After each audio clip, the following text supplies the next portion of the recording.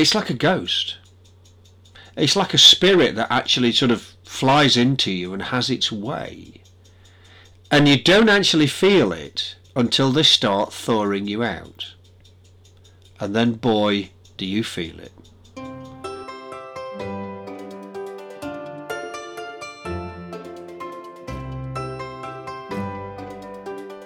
Welcome to the Curiosity Shire, where we share stories which will educate, inspire, and challenge you. My name is Seth, and I'll be your host during today's episode. I bring my sense of adventure and endless curiosity into each conversation as I learn more about the incredible world we live in and the inspirational people that we share it with. In this episode, I talk with a mountaineering adventurer who experienced a life-changing event atop Denali. Although he had faced many challenges while climbing in the past, this was a completely different struggle which he would have to endure, lasting long after he left the hospital. During our conversation, Nigel shares the details of that harrowing event and what he learned from it. He shares how experiences on the mountain correlate to choices we make in our everyday lives, and how we can make any situation in life better by shifting our perspective. Well, Nigel, welcome to the Curiosity Shire podcast. Super excited to have you on and share some of your adventures and thrilling expeditions that you've been on. Thank you, Seth. It's a pleasure to be here. One of the things that caught my attention when I first heard about you was your expedition to Alaska. So I'd kind of like to start with that story. And what led up to that? What made you interested in this expedition and kind of the process of getting you to that point in Alaska?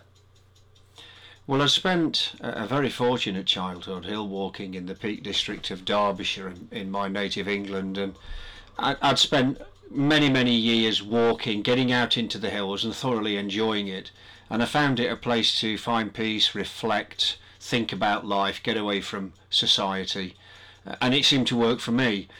And as I got a little older, initially I went with my parents, but as I got a little older, I just walked further, met up with my friends at the time. We'd go and push ourselves harder and do some scrambling, which then turned into climbing and mountaineering. And I started international expedition work in the very early 1990s. And sort of later on that decade, I went and climbed in Bolivia in the Andes. Had a thoroughly good time. Came back home and happened to go to a dinner party in Yorkshire. And there, chatting away about Bolivia, one of the guys I went to Alaska with said to me, well, you had a great time, Nigel, and you obviously know what it's all about. Do you fancy a crack at Mount McKinley next year? We now call Denali. And I said, the most dangerous, frightening short word in the English language, which is yes. And the legend in that day was born. How much experience did you have before this point?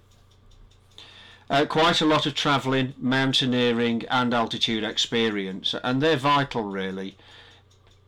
People think you have to be a rock climber. Mountaineering is slightly different to that.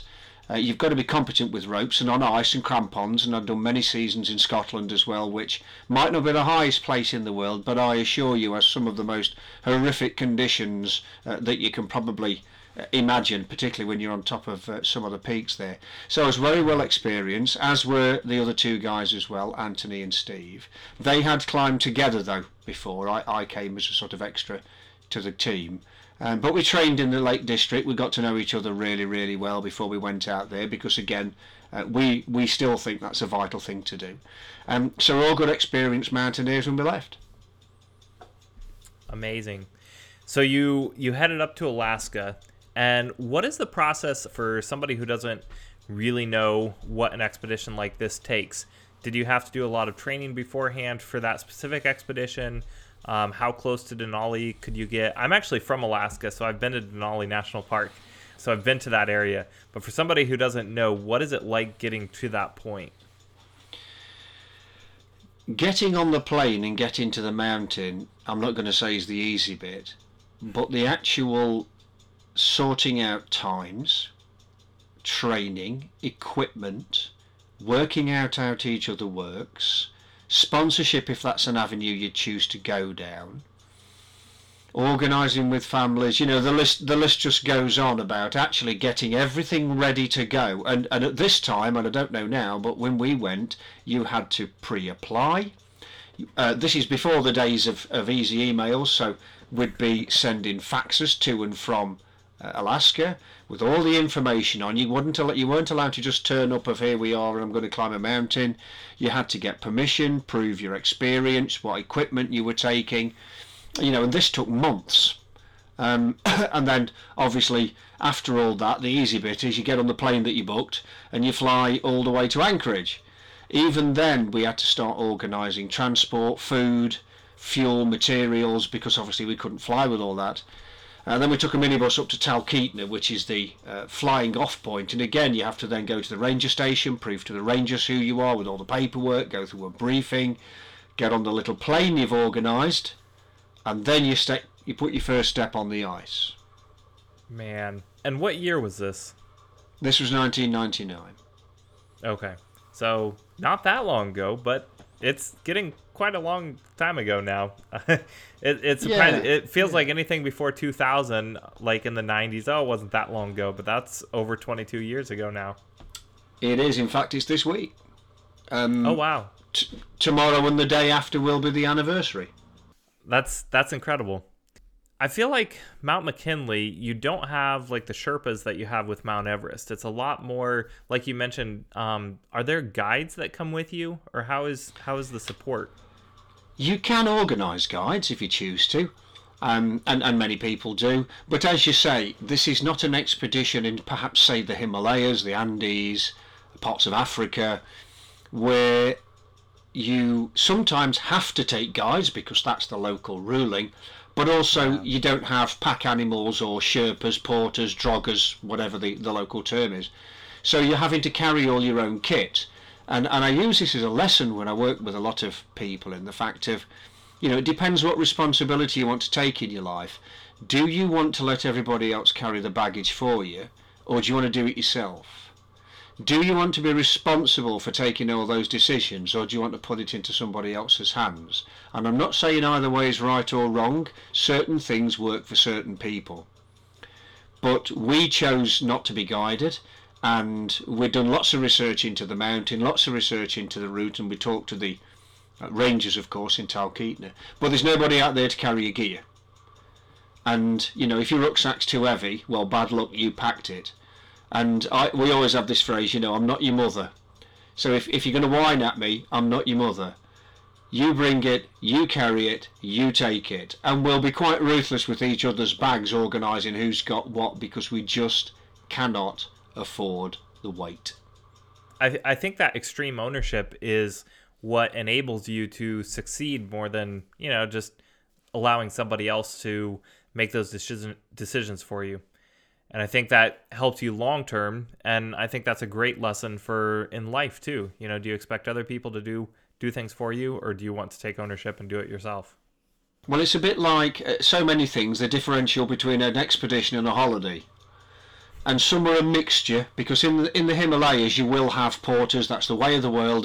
They're lovely, fantastic people. I love them to bits. But you'll still have to carry some of your weight. I'm just not a great believer in people, almost putting your hand on the rock for you, picking your boots up. Do you want to be a mountaineer or do you want to be a tourist? And I think a lot of modern television and theatre and cinema blur the line incredibly badly.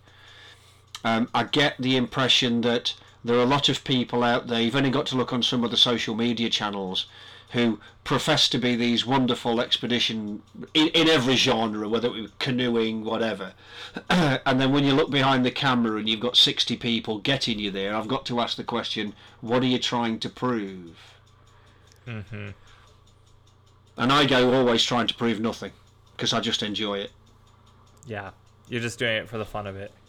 I think, and the educational use as well, because not just Alaska, I have done many expeditions since, and I use that regularly in education in the UK to enlighten the youngsters' eyes. Yeah. And bring them experiences from around the world.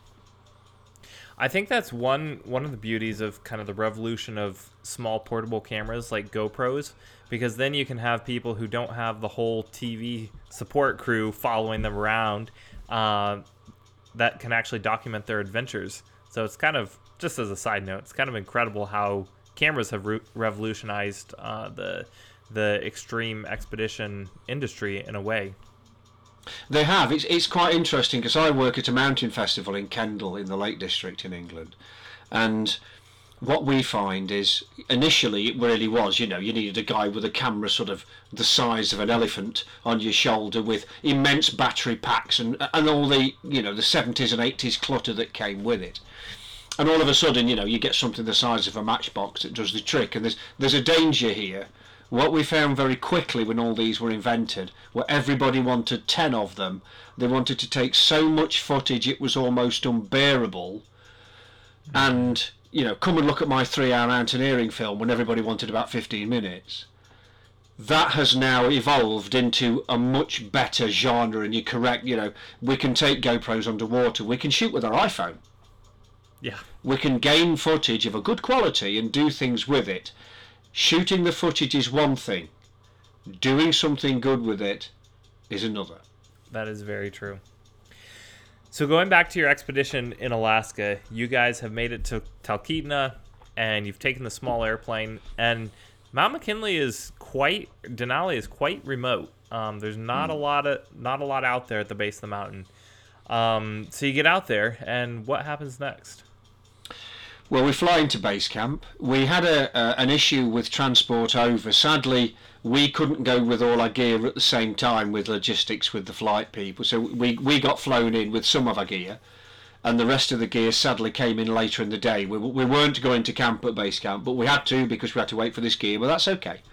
We sort our lives out, and then the next morning we go down what's called Heartbreak Hill. It's Heartbreak Hill on the way back.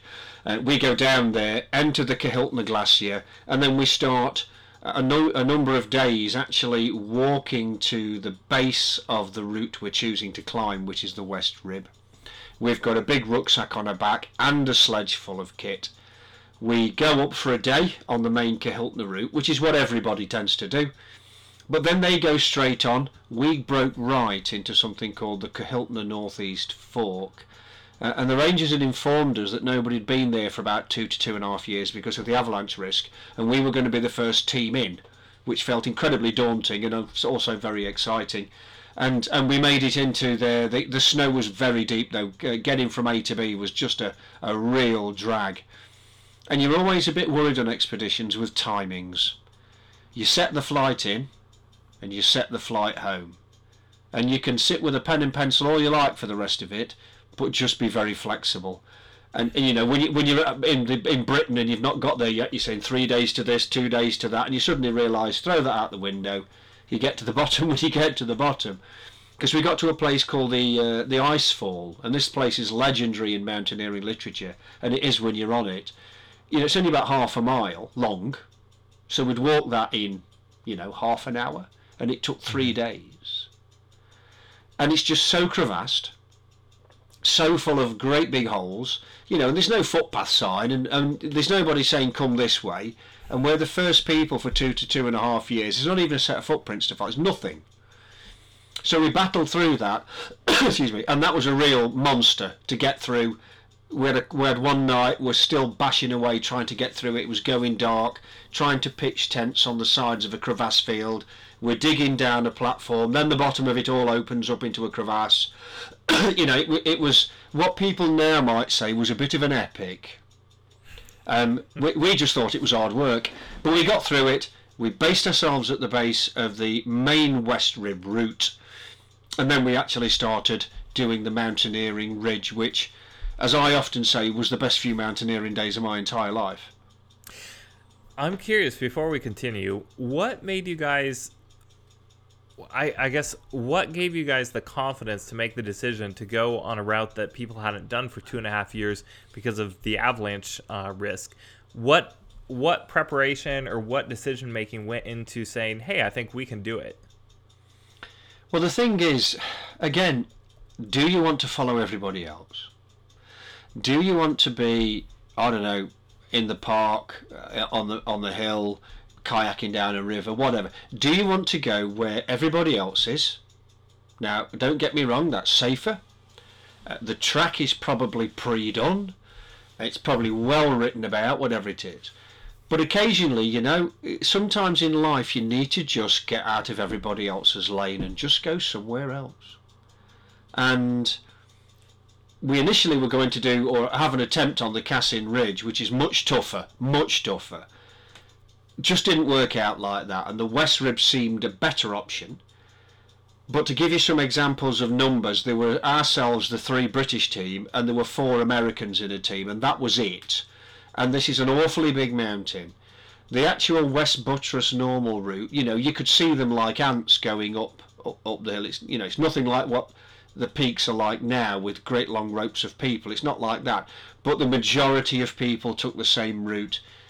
And in times of life like this one, we just wanted to be somewhere else, somewhere different, out the way, fighting our own challenge, and just having, well, we thought, a thoroughly good time. I mean, don't get me wrong, it was physically and mentally absolutely exhausting. But all the best challenges in the world are. That's why they're challenges. That makes sense. And I think it's important to, yeah, for some people, you know, choosing the safe route is okay. And for some things, choosing the safe route is okay. Yeah. But there's a lot more fun to be had adventuring on your own and finding your own path. So you got over to the other side, which is mind-blowing. 3 days for this half-mile stretch of ice and camping on the crevasses and trying to go through this. But you got through that. And then what were the next couple best days of your mountaineering adventures? Well, the thing was that you sort of go up the rib, and then it doesn't level off, but it undulates, and it's really exposed. You need fantastic weather, and we've got a lot of it actually. But there's no, you know, everything's a new world, everything's a new horizon. And I talk to a lot of people about going over the horizon. What's next? You don't know. The only way you'll find out is by sticking your head over the parapet and having a look. And we followed the best route that we could find. We got our camps up there, but also we have to do load hauling. And we spoke earlier, you know, about some mountains where you might have to take Sherpas and all the rest of it. Yeah. There's nothing up there, so what you do is load haul. And what I mean is this. You take half the kit you don't need for now. You climb as hard as you can for the day.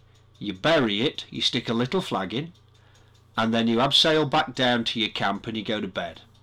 The next day you pack your camp up, you go back up to where that kit is, you dig a platform and you put your tent down and you go to bed. Now that means you climb everything twice. Now that sounds hard work, and it is, but it's also incredibly good for acclimatisation. But we haven't got Sherpas carrying gear. We haven't got people, you know, I've been on Himalayan expeditions and you get up in the morning and there's a bowl of warm water at the foot of your tent and a cup of tea by 6 o'clock. You don't have to pack a tent down. That's what the Sherpas do. By sort of middle of the day, they've already built a table and have a meal on it for you. You sit and eat that. You then walk off to the end of the day. They've beaten you again and build a camp. Now, I mean, that's lovely, don't get me wrong, but you can't do that on a mountain like this. So grabbing a bite to eat is not a rush, but you try and get it down you. You might be in a precarious position. You can't just open your flask for a drink. You know, you've got to balance your day, but you've got to get your own kit up that mountain. And we're carrying gallon cans of what they call white gas, so petroleum spirit basically.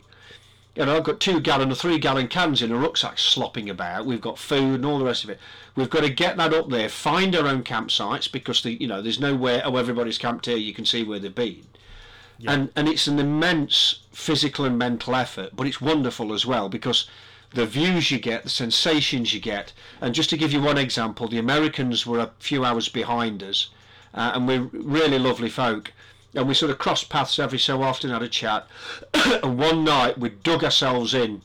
I spent my formative business years, when I was a youngster, digging holes in pavements and sidewalks. So I understood about digging. So digging a tent in the ground is easy. I'm bashing away with a dustpan. Get the tents down. We're all in bed. And we hear the Americans still coming up, and they're having a really nasty time in the dark. So we literally jump out of bed, get our clothes on. Anthony stayed and got some brews on. Steve and myself went down to get to them, guide them in, help them dig their tents in, and feed them tea, and then we all went back to bed. Because that's what you do with your friends on the mountain. And it's those experiences that, this is 22 years ago, say, this is what sticks with me, and these friendships stick with me, and by doing that we all help each other achieve the goal that we're all after. It's basically like together you can achieve more than just you by yourself. You helping them creates those bonds, those memories, and then for them it actually helps them accomplish the climb that they're doing and clearly are having trouble with. So that camaraderie is so important. That's part of the human experience, helping each other. It is, and neither of us summited in the end, actually, and that's a whole other story. But when myself, Anthony and Steve were airlifted off, the Americans actually, the guys found us and they came down to hospital and said hello, put themselves out the way to come and visit. It was really kind of them to come and see us. And they chose not to summit for other reasons, and they came down. But it was a real tight bond on the mountain, and it allowed everybody to work to their best because we don't have a full skill set in our lives. I'm an okay mountaineer and I do a bit of cycling, but don't ask me to paint the Sistine Chapel or build a house. It's not my skill set, so we share each other's skill set. I'm a great believer in that we can't do everything in life. I work with a lot of people in business who say, this great strap line, do this and you can achieve anything. And I'm not going to be impolite, it's absolute rubbish. We can achieve things, but I don't think all of us can achieve anything. But what we can do is achieve what we're good at, or we can learn. And you soon learn on an expedition. Certain people are great at building camp, certain people are better cooks than others, that's always important. Nobody wants to dig the toilet, but somebody's got to do it. And you move the jobs around, everybody learns a bit more, we all learn together. So we come actually out of every trip, even injured or not, as a much more rounded individual. I like that. That's powerful. One person can't do everything, but then when you work as a group, everybody's strengths equally balance each other out, and so then as a group you can do everything. And that's the beauty of working with other people. And I think that's why one of the most valuable and critical skills in business and life in general is the ability to work with people, either lead or organize people, find those talents. I was talking to a gentleman, Rob Caskey, and we were talking about Shackleton's expedition and how just an incredible person Shackleton was in bringing that group together and giving them so much courage in the face of a really trying experience. So, I love that. I love that. Yeah. And you've kind of jumped ahead with the airlifting part. So what happened? You're up there on the mountain, and what happened next? We established the highest camp that we could get. And there are other camps, you read all this beforehand. One is called the Suckers Camp because you've got to be an absolute sucker to camp there. And the reason is it's so exposed. We actually came past it on our way to the top, and there's just this decimation of old tents. It's horrible. So we got as high as we could. We took a day there, got some more kit up, got ourselves sorted, went for the summit the next morning. And the weather was okay. It wasn't a blue sky day. But we'd been we're all given handheld radios, CB radios, to talk to base camp. We'd had a word with them the night before, and they seemed to be okay with the weather. It's not going to be fantastic, but that's just the way it is sometimes. And we went for it, and we had a bit of a delay in the morning. We had an argument with one of the stoves. These things happen, but we got cracking. And we seemed to be making reasonable progress. We got up what's called the Orient Express, which is sort of the steepest ice on the route of the summit day, and we cut through it, reasonable pace, it was okay. Got to the summit plateau. Now McKinley Denali isn't like the Matterhorn where the summit's the size of a desktop. This is quite large. Hence it's called the football field, because it really is bigger than a football field. Wow. And it was there the weather changed. And it came in with incredible violence. And talking to the rangers afterwards, obviously we were studying it without weather equipment. They tell us it was about a 60 mile an hour crosswind and minus 60 centigrade wind chill. Oof. And Steve started to get, sadly, quite hypothermic. I was starting to get freezing to the left hand side of my face. And you automatically go into survival mode because we had a couple of issues here. One of the guys is going down hypothermic.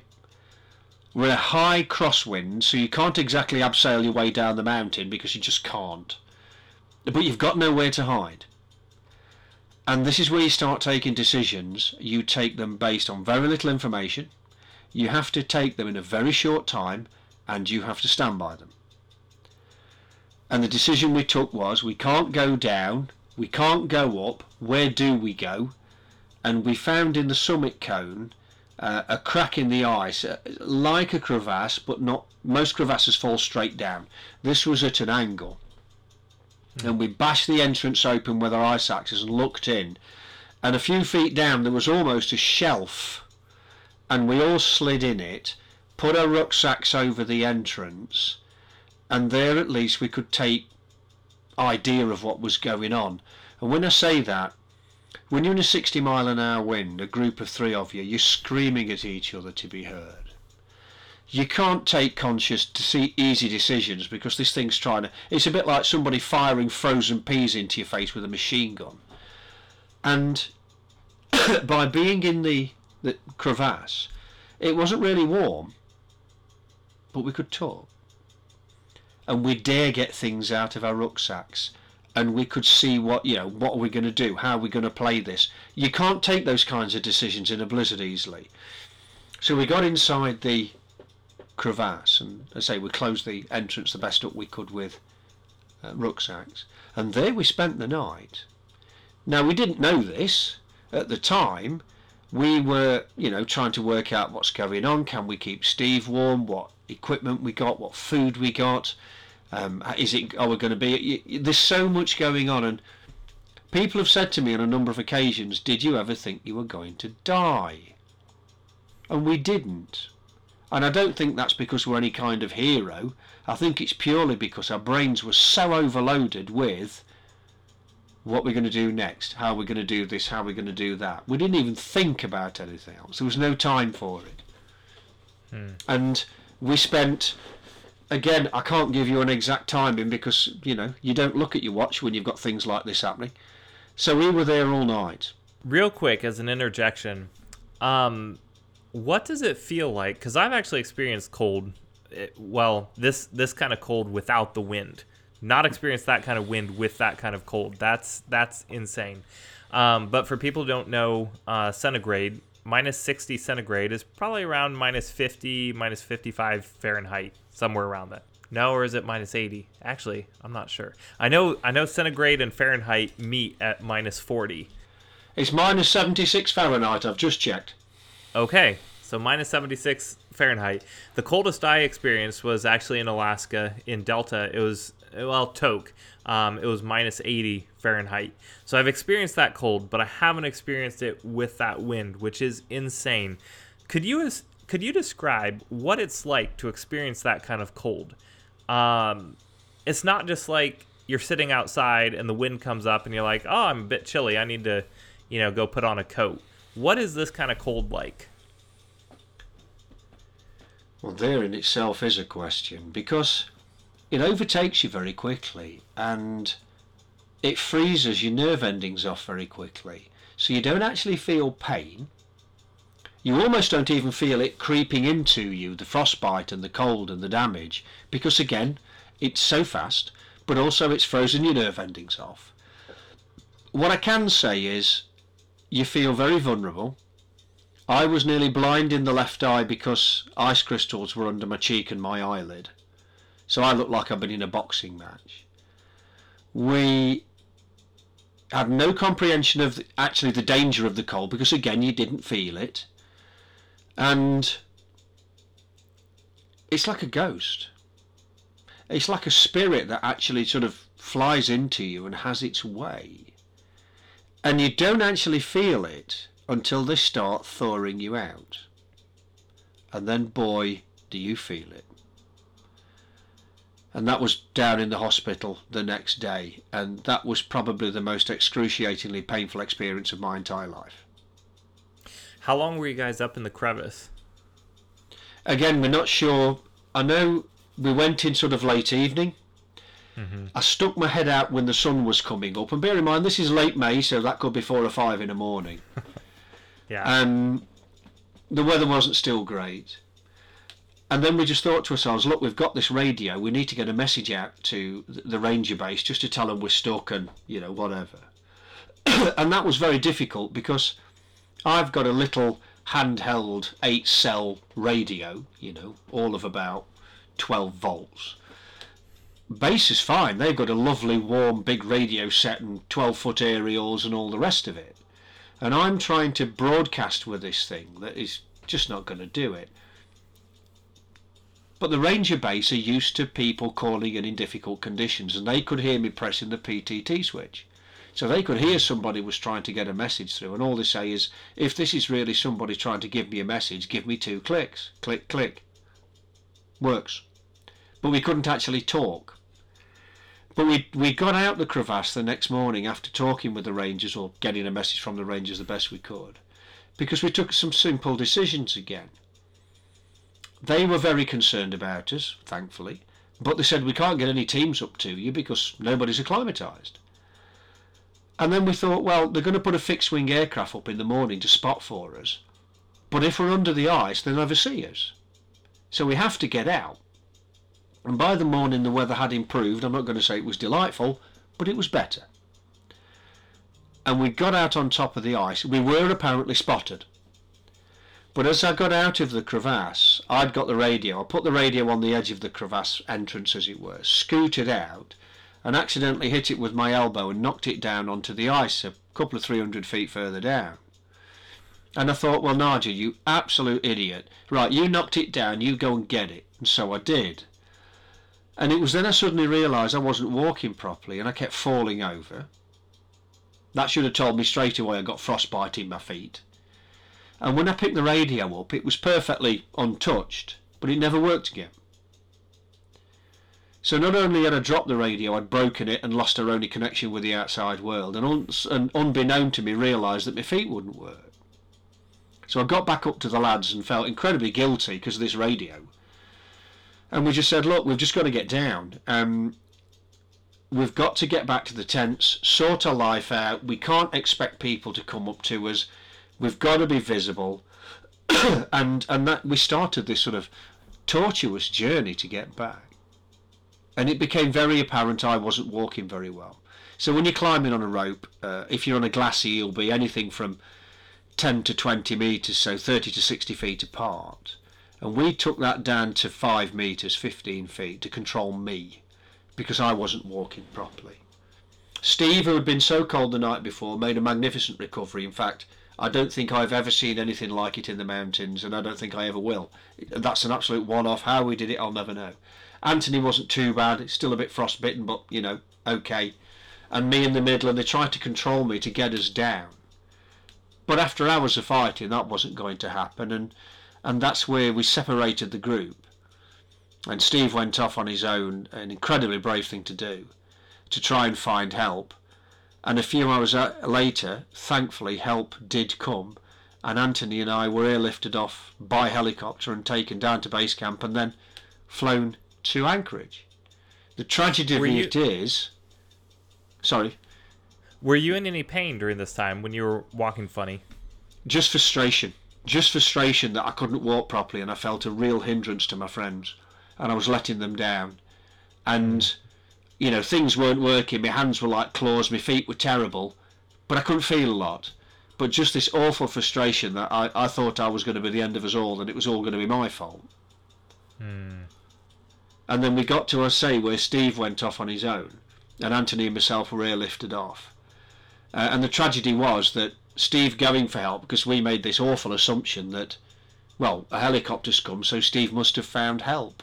And the tragedy was he hadn't. He'd actually taken an immense fall, broken both his legs. spent another night freezing on his own on the mountain. The helicopter was coming anyway, but none of us knew. Man.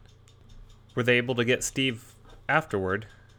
Yes, they picked him up the next day, and Okay, that's good. you know, we when we hit the hospital, we thought, well, Steve won't be here because he's still on the mountain saying, you know, my mates have left me and I've got to pack all the tents up and come back on my own.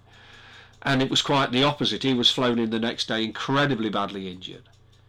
And both Steve and I were bedridden for a long, long time. So though I knew he'd hit the hospital, I don't think I saw him for about a week because we were both told to stay in bed. Yeah. Yeah. Wow. So what was it like after that experience as you came to terms with the fact that you had pretty severe frostbite? Initially numbing, and I don't mean in the physical way, an absolute shock and denial. As I said earlier, thawing out from frostbite is absolutely unbelievably painful, and I would never want to go through that again. But there's no answers when you ask the medical staff, and I've been an electrical engineer for a lot of my life, and we all work with, you know, lights on, lights off, and we expect answers to simple questions in physics and science.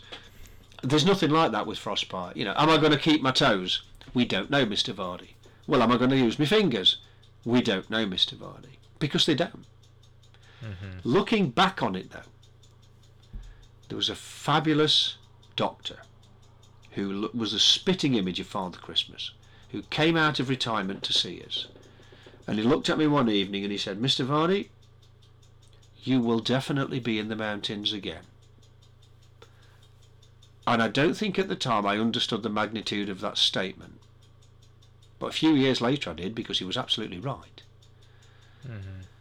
And also, they don't dress your wounds, so you actually watch your body die. Which is gruesome, but you do get used to it, because you've got no other choice. And I felt utterly in denial until they probably started cutting cutting the frostbite off. There's no other way of doing it. It was dead, it was black, it was hard. They call it necrotic tissue or mummification. It actually really looks like an Egyptian mummy. And the only way out is surgery, and that's exactly what they did. But, and I think this goes back to the mindset of, you know, the best person to help you through life is yourself. You were able to get to the point where you went back on the mountains. Absolutely. And that was my every thought of every day was, I will walk again, I will climb again, ride my bicycle, get out into the hills, whatever. And I was lucky. Don't get me wrong, when they took my toes off and some fingers on one hand, I was probably at my lowest. I was in an appalling place. And I would have been very happy to end it, quite frankly. And it wasn't the fact that I didn't want to, there was no opportunity. I couldn't get out of bed because neither of my legs worked. They were full of anaesthetic and my toes had been removed. But if I could have walked, scraped, got myself to a window, I'd have thrown myself out. Quite simply. A few days later, I gave myself the biggest kick up the backside I've ever done. And looked at myself and said, Nigel, there's only one person going to work this. There's only one person going to live it and succeed with it, and that's you. So stop moaning, stop complaining, get off your fat backside and do something about it. And that's what I did. Now that probably sounds very simple to say now, but I had my toes and heels taken off on the Friday. I was walking by the Wednesday. Wow. And I'm not going to say it wasn't painful, but once I was upright, the nurses had a problem telling me to sit down again. You know, 50 yards the first day, 100 yards the second day, climbing stairs the third, and not at speed. Don't get me wrong, this really hurt.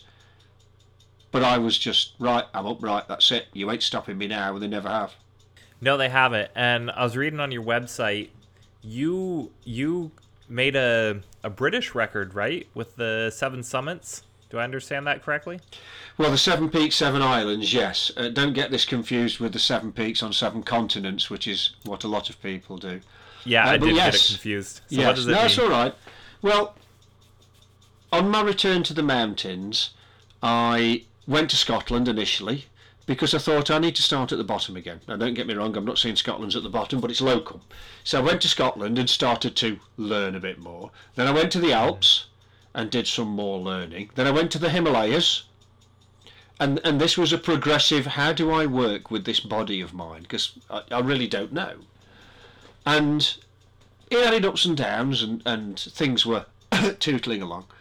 And then I had another one of those horrible yes moments where somebody said to me, do you want to go to Baffin Island? And so I went to Baffin Island. And we did an expedition ski touring on Baffin. And I met a Guatemalan chap called Jaime Vinales who was doing the 7 peaks of the world's 7 largest islands. And I thought, do you know, I can actually do this. This is something I could achieve as the injured person I was. And I came back to the UK, asked lots of questions, and has anybody done this? Anybody have any information? And I was either met with, no, why do we care? Who are you? Why is anybody bothered? And then I looked back at myself and thought, okay, who am I doing this for? Because if I'm doing it for other people, they don't care. But do we live our lives trying to prove to other people who we are? Or do we just get on living our lives? And so I did it based on my own experiences and my own joys and my own fears and my own injuries. And I invested all my own money into it, all my own time into it, and I climbed the tallest peaks on the world's 7 largest islands and came home in 2007 after doing that. And again, you know, I talked to the mountaineering press, nobody cared, nobody was bothered. But that's okay, because again, I'm not doing this to fill a broadsheet newspaper or a magazine, I'm doing it for me. And I experienced wonderful things, everything from Greenland to Japan to Borneo to Sumatra. Madagascar, Baffin Island, you know, you've got an immense range of places, environments, peoples, and I thoroughly loved doing it. The problem I had was when I got back and I'd not got a challenge, it was, what do I do next? That's always the question after one of those experiences. And I feel like you haven't stopped, though. You are still going on all sorts of adventures, and I'm going to put your contact information in the show notes for the listener. They can check it out and kind of keep up with your adventures. I just want to end this conversation with a question. Not everybody's going to be climbing mountains. Not everybody's going to be on Mount McKinley, Denali, facing, frostbite, severe weather. And I should say not everybody's going to be in the hospital a couple days later at their lowest point. But what would you say to somebody who is facing that low point, no matter what it is, whether it's, they're something they're going through personally, or they just feel like they can't keep going, or they're inadequate? What would you say to them as to how to push through that barrier? Believe in yourself. Accept help as well, because through COVID and many other things, there's lots of people been going on about mental health and our life's changed and all the rest of it, and it has. But going on about an issue will never solve it. And if you are having a really tough time, what you've got to remember is there's only one person going to get through this, and that's you. It's how you choose to get through it. You might say, I need some help to start with because I'm really struggling with this. But you must never become reliant on it. You must learn and accept that help at the time. But I was always brought up with the motto that God helps those that help themselves. And I accepted a lot of help through my injuries. I still do now occasionally, because having lost all my fingertips, I still need a hand with certain things because I can't open packets or other things like that. But get over yourself. So get over the fact of I'm too embarrassed to ask, because you need to. Get over the fact of I'm not worth it, because you are. Get over the fact that nobody loves me, because they do. But you've got to love yourself as well. Don't lock yourself away when you're in a difficult time. Don't hide away from society when you're in a difficult time. There's people out there who wish to help you. You've just got to let them in. And you will learn an absolutely unbelievable amount about your life and the people around you if you go through difficult times. And to be honest, we all need to go through them, I think. And yes, not horrific mountain crazy adventures, but we're all going to have a health crisis or something in our lives, or Lord forbid a car accident, whatever it happens to be. Use them as learning experiences. You will be amazed how much you can get out of it, even when it is probably the worst thing you'll ever experience.